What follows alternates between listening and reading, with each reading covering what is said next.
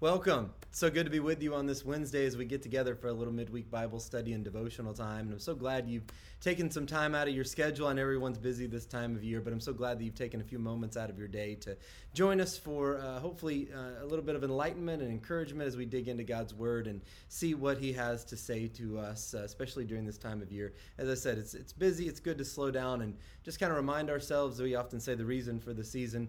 He is the reason for every season. Jesus is. And so, but especially this time of year, maybe as we're hustling and bustling around, hopefully it's good to maybe slow down for a few moments and listen to what God's Word has to say to us. And speaking of God's Word, for God so loved the world that He gave His one and only Son, that whoever believes in Him shall not perish but have eternal life. Those are the words from perhaps the most well-known verse in all of the Bible, John 3:16. And while it's not primarily thought of as a Christmas verse per se, the fact that it highlights how God loves us so much that He gave us the greatest gift this world has ever seen in Jesus. I'd say, that being said, that it qualifies and classifies as a Christmas verse, at least it does in my book. But there's another part of that verse, not just the giving and the loving that God showed, but there's another part of that verse that stands out. It's just one word, and it's a word that sometimes gets easily overlooked, and it's the word whoever.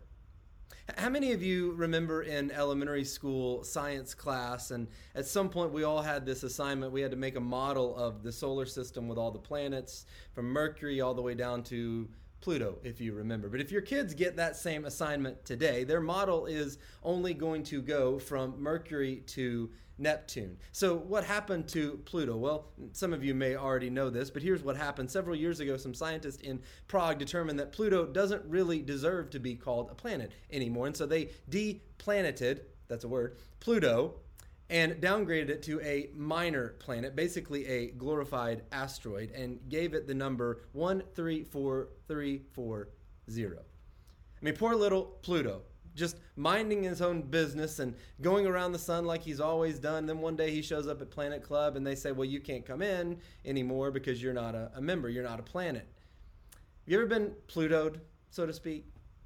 You thought you were in, you thought you were a part, you thought you were included, and yet, come to find out, that wasn't the case. You see, this world doesn't operate by the whoever principle. This world operates by the principle of appearance and performance. Are you the prettiest or the handsomest? Are you, did you win the most? Did you score the most? Did you do the most? Did you sell the most? Did you make the most? Do you own the most? Do you have the most likes on whatever social media platform it may be? And in a world like that, at some point or another, most of us are going to wind up being Plutoed and going unnoticed, unappreciated, uninvited, unwanted.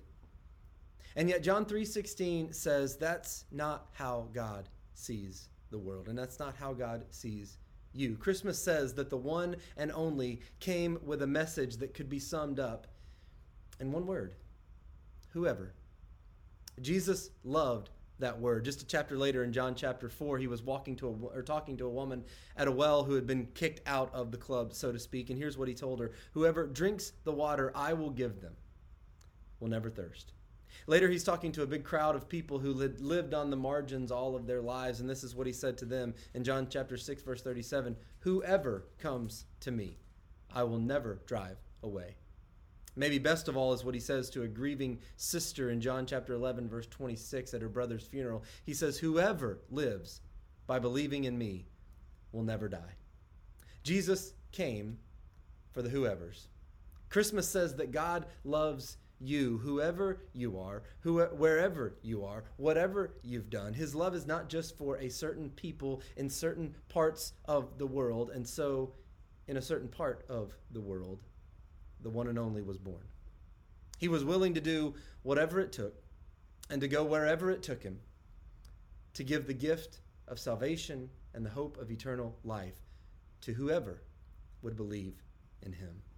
Whoever truly is a wonderful word. And John 3:16 truly is a wonderful verse. And you, this Christmas, need to write your name in it. Whoever you are. Hope you have a Merry Christmas. God bless.